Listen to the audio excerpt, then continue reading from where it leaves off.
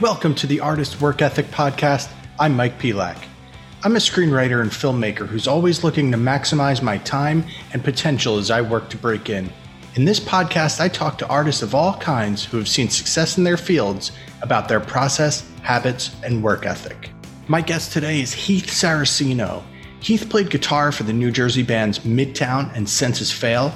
He was a founding member of Midtown, and they toured the world with the likes of Fall Out Boy, Blink-182, Gym Class Heroes, and New Found Glory. After Midtown, Heath went on to join Senses Fail later in his career, and lately has had a renewed interest in making music, which we talk about in the episode. All right, Heath, thank you so much for coming on with me today to talk about your work ethic and your habits. My first question for you is, when Midtown was still playing locally in Jersey, what was your vision for taking the band to the next level, and what steps did you take to put that plan, into action?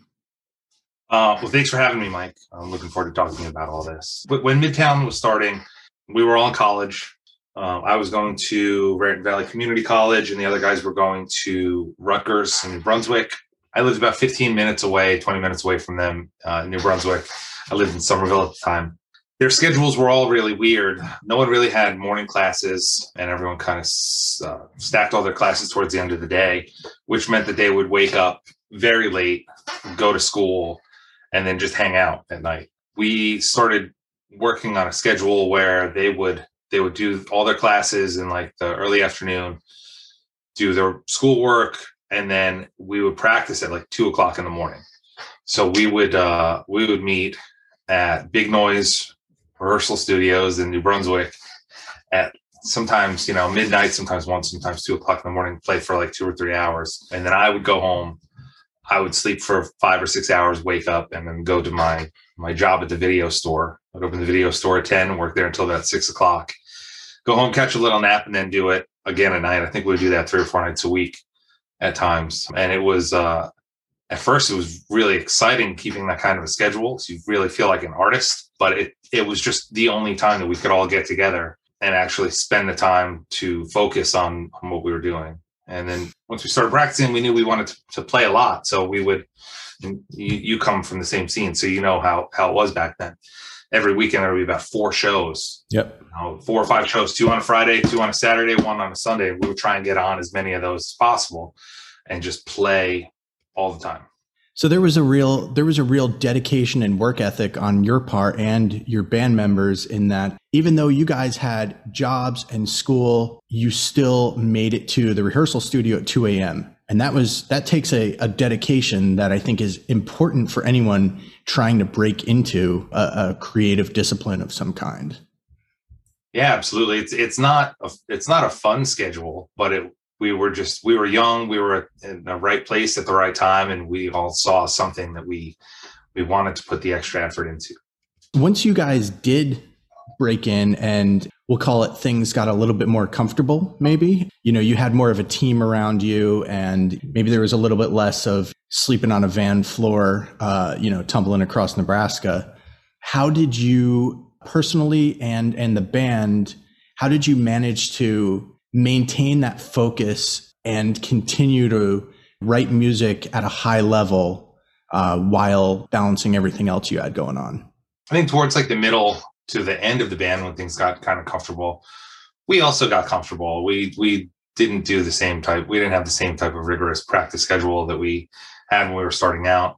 And we toured so much that playing every night was our practice. So we would tour for 2 or 3 months, come home, disassociate.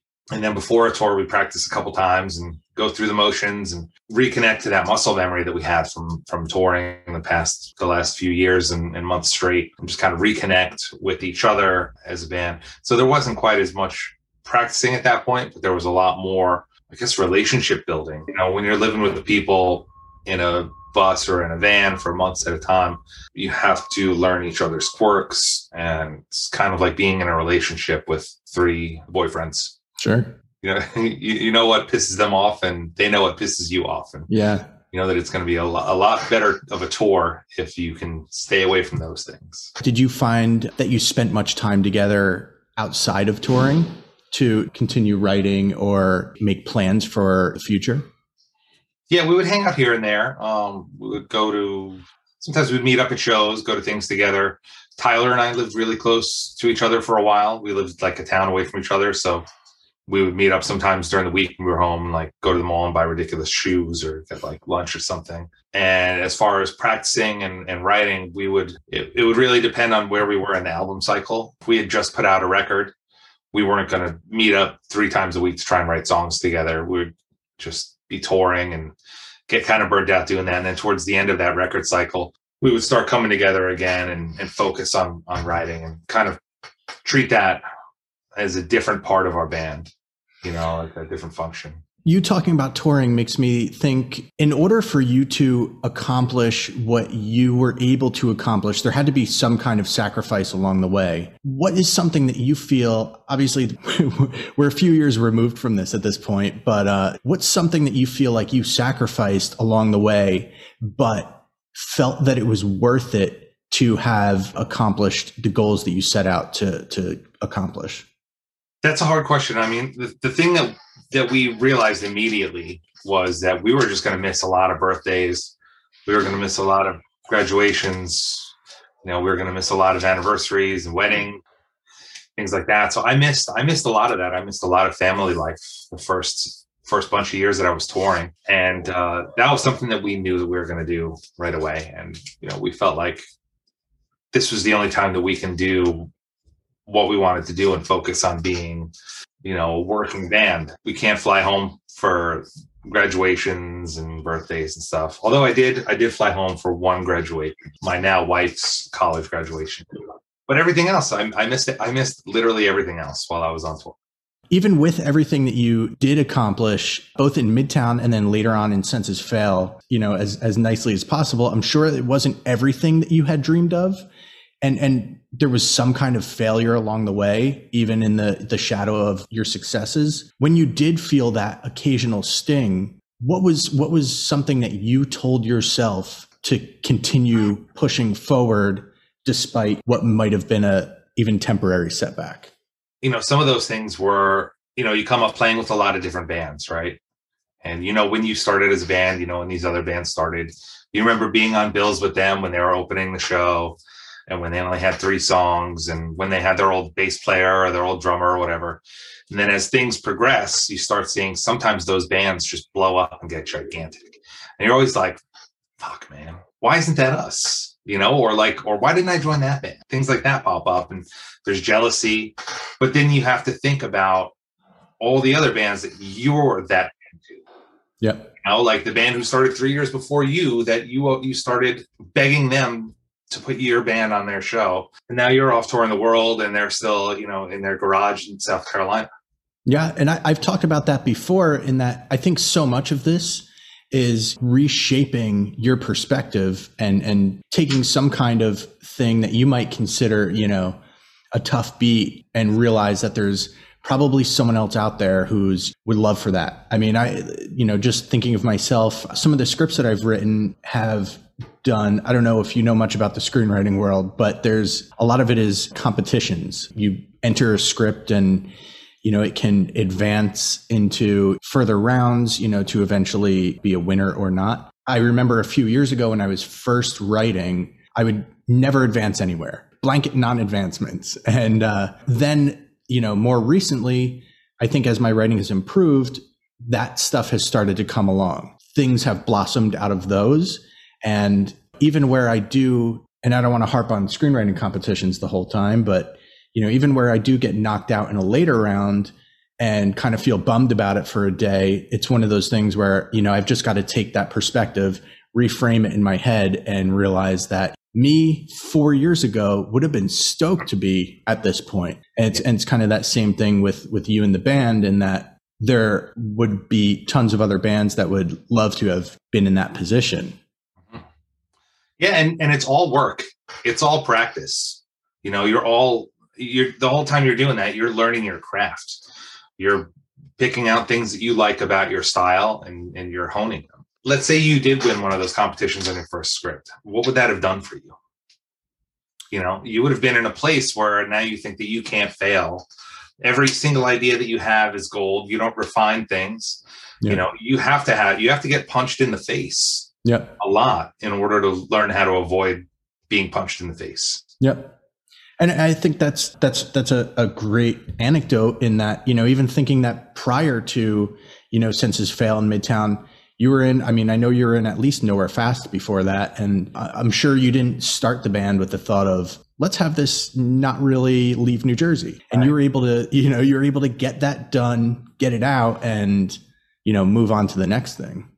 Yeah, I mean, I grew up playing in bands. You know, I've been playing guitar since I was 13 years old, and I started playing with my friends. The entire reason I ever picked up a guitar was because my friend wanted to sing in a band. And he's like, I have a bass. He's like, why don't you just borrow this bass and learn how to play the bass? And then we can maybe play some songs together. And then we found someone else who played guitar. And after a couple of weeks, it was decided that I should play guitar and that other kid should play bass. Then I started playing guitar and formed a bunch of bands with my best friend. And then we thought we wanted to be Dream Theater. So we learned how to play pretty well for 15-year-old kids.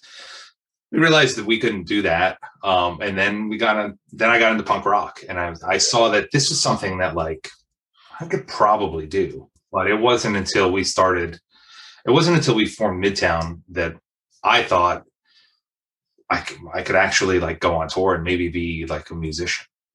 Just to kind of wrap this up, I would really want to thank you for coming on and talking about this and giving some perspective for me and for anyone listening. Just to wrap it up, is there anything that you're doing these days that you want to talk about or plug?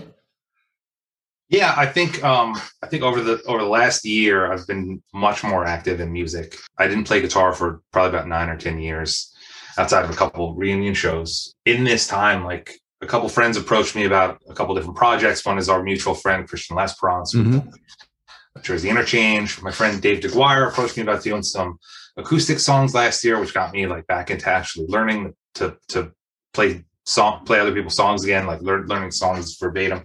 And singing, playing guitar. And I'm doing a couple other projects. I have a project right now with a bunch of friends. We have a bunch of songs written. We're not really ready to put anything out yet, but something will be happening in the next couple of months. Nice. And the biggest thing that I've learned over the past year about being creative is just when someone approaches you with an idea, humor it. Like just listen to it and say yes and see what you can add to it. And if it goes nowhere, and some things that I've tried have gone nowhere and they didn't work out, and I just didn't, it just wasn't for me, or, like I felt like I couldn't add anything to the project, but other things set me up for future opportunities. Sure. Like I just started learning how to use GarageBand and Logic again out of nowhere. And that came in really handy pretty recently with this new project. So, I think that if you want to be creative, then be creative. Then just do what you can. Do what you can do and try and learn and try and figure out what you can do to be better at your craft. Agreed. Awesome. Well, thank you so much, Heath. Thank you, Mike. It's good talking to you, man. You too. Be good. Thank you so much for listening today. Please subscribe to the Artist Work Ethic podcast anywhere you listen to podcasts, and please rate and review the show. Follow us on Instagram at The Artist's Work Ethic, and check out theartistsworkethic.com.